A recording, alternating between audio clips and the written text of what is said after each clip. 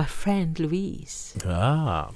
All right, cool. And now we're going to go into the section of the show where we talk about films that we've seen at the cinema recently. We know that you are currently at the hospital and you are getting better. You're going to get home soon. That is what we hope for absolutely everybody. And while you're getting better, what better way of getting better than to go watch a film? But there's a lot of rubbish out there, so we have gone out there and we have taken it upon ourselves, like the noble people we are, to go watch all the rubbish and sift the rubbish from the good stuff. Sweet the men from the boys, the wheat from the chaff, and tell you what films that we've seen that we reckon you should go see. Now, Sharon, you've been away on holiday. I've been away on holiday with my mum. Yep. So yeah, I've been in Wiltshire, actually, the Cotswolds. So I'm mooching about, but I haven't been to the cinema. You haven't been to the Why did I think you went to Italy? I have absolutely no idea why. Kevin went to Italy, one of our quiz pals. All right. Okay, cool. Oh, with his mum?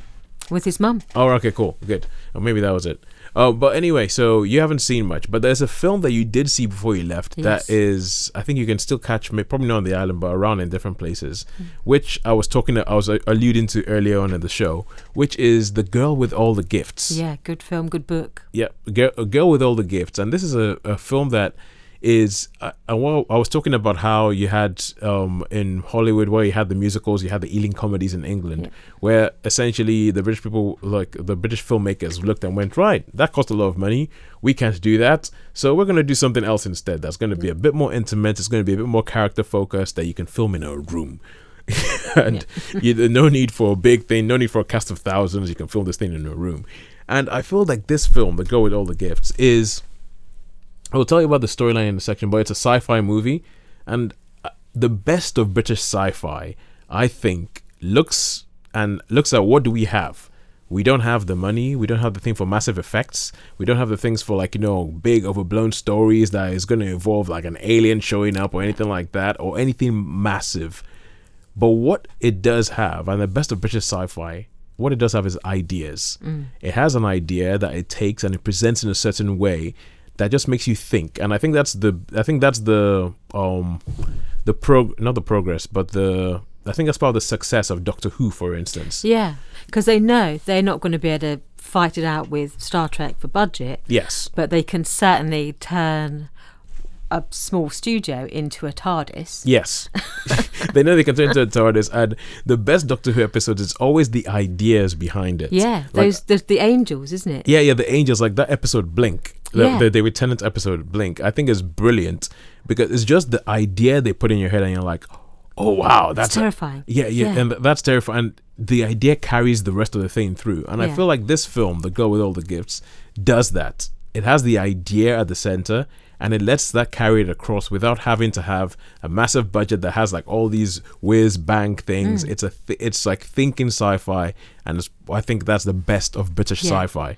It's almost like taking a step back and looking at the genre, or looking at a particular trope, as in, with vampire films. You could almost say that Stephanie Myers did something similar with the vampire story, in that she took a step back and thought, okay, maybe if we turn the vampire thing away from being scary to being romantic, it created a new world, because you suddenly had the romantic vampire, didn't you? For those of you who do not know who Stephanie Myers is, she is the author of Twilight. For her sins. Yeah, but before that, it was rare. You may find the sort of hypnotically sexy vampire, but they were still inherently dangerous. Yeah, true. And she was the first person, I think, who turned the vampire into a romantic like a hero. Figure.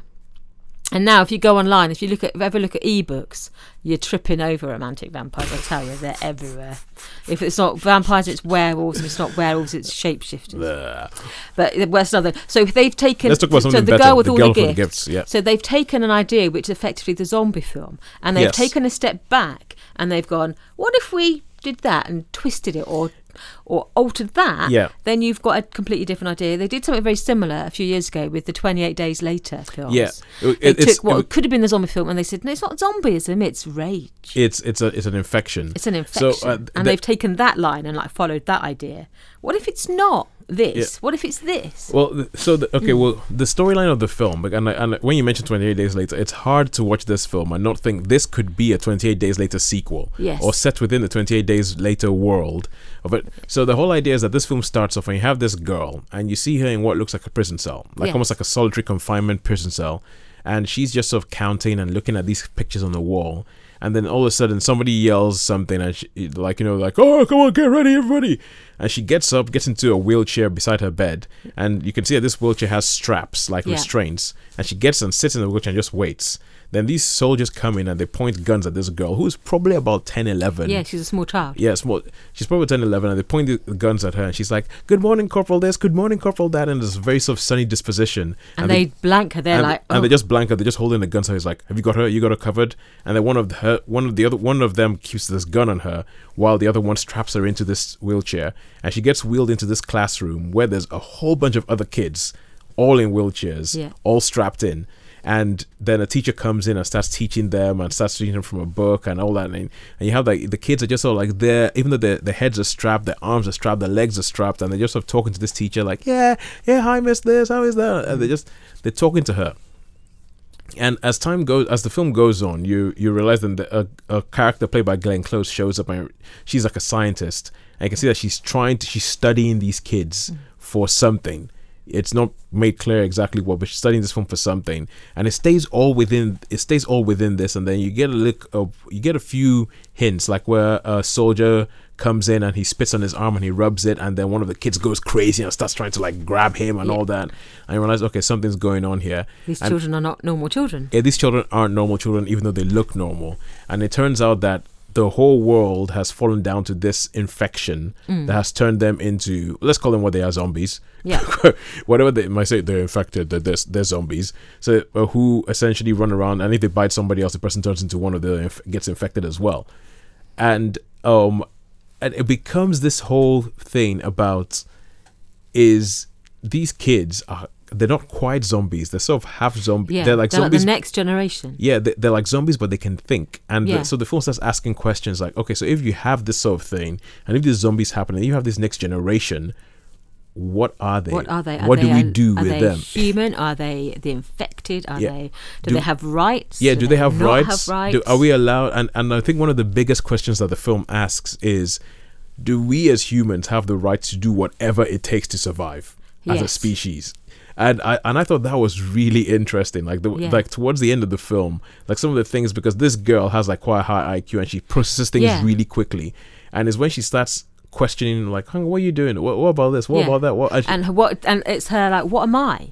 Yeah, it's like, I'm not them. I'm not a zombie, but I'm not you either. Yeah. So what am I? Yeah, and that's the big question in the. Yeah, and I don't want to spoil anything, but I'll say go watch it. You might not particularly like to watch it if you don't like gore, or if you don't, if because there are a couple of bloody bits. If you like cats, that's a bit warding. Yeah, if you're a cat fan. if you're a cat fan, you might not want to watch this film. If you're a bird fan, you might not want to watch. If you're any kind of animal fan, you might not want to watch this film. There was one particular scene where there's an animal, and I was like, "Run, you run!" and it has got some. It's got at least one amazing set piece, which is where they have this whole thing about the zombies that if they haven't eaten for a while, they almost kind of power down. Yeah, they go into like a sleep mode. They go into a sleep mode where they just stand around, and they have this bit where they have to walk through a crowd of zombies because they know that if we move slowly enough, we won't trigger them. Yeah. And that scene is just like, no, because you know what's going to happen. Something's going to happen. You know something's going to happen. And it's just so tense. I just thought it was... But there are nods to the genre as well, I thought. Because in some of the George A. Romero films, yes, some of the zombies remember a little shadow of their former life. Yeah, yeah. So you get like the cheerleader who still carries their pom-poms or something. Or you get there's normally a zombie who has a sort of, not a full memory, but there's something they hold on to about their former selves. And in this one, you get the zombie pushing a pram. Yeah, you have a zombie pushing a pram. It means nothing to them. There's no connection to the pram, but they're just part of their former life, that they've just got this compulsion that they've got to carry on doing it. So that's quite a good nod to like the George A. Romero zombie, I thought. Yeah. So they acknowledge the genre, don't they? They acknowledge the world they're in, and then they do their own thing with it, which is the best of British. Yeah, I do think, and I was looking, I was thinking, okay, this is really, really good because this is a film that isn't trying to copy American zombie movies. No. It's very British in its outlook. It's very British in its attack of the subject of it, the way it tackles the subject, saying, we're going to give you an idea and we're going to talk about the ideas behind this. And for that, I thought it was really good. The last scene, like most good British sci-fi, is a little bit harrowing, shall I say? It just makes you think. But it reminds me. Did you ever see the film Ex Machina? No, I haven't. Yeah, the Ex Machina of the ending of Ex Machina is a bit similar to the ending of, and they're both British films. Yeah, a bit similar to the ending of Girl with All the Gifts. Okay. In the way it makes you think, in the way it makes in the way it makes you kind of go, ooh, that. Ooh, I don't know about that. Yeah. Like, but I would say the film was good and the book was excellent. Oh, you read the book before you saw the film? I'd read the book first, months ago. I'd read. Yeah. A friend of mine who's a book fiend said, "Yeah, you've got to read this if you like zombie books." And he goes, "Oh no, I shouldn't have told you it's a zombie book before you read it." And I was like, "Okay, I'll give it a couple of months and then I'll get over the shock of you telling me that it's a zombie book." You're ruining the first thing. Because when you first, it's got a yellow colour with a girl with a little pretty dress on it running around, and it says the girl with all the gifts, and you think, "Oh, that's a sweet book." And then she goes, "Yeah, that's an interesting zombie book." I was like, "No, you've just told me." It's like, no, tell me, I don't want to know. But I would recommend the book as well, M.R. Carey. All right, cool. So who adapted the book into a film? Yes, he actually wrote them side by side as it was going, and I think the film ends up being quite faithful to the book. Yeah, sort of simplified but faithful. Yeah. So anyway, I think our time is almost up. I think it's time for us to bid goodbye to you. So in the meantime, we shall say, stay well, get well soon, listen to your doctors, get home, watch some films, and remember, as always, they don't make them like they used to. Good night.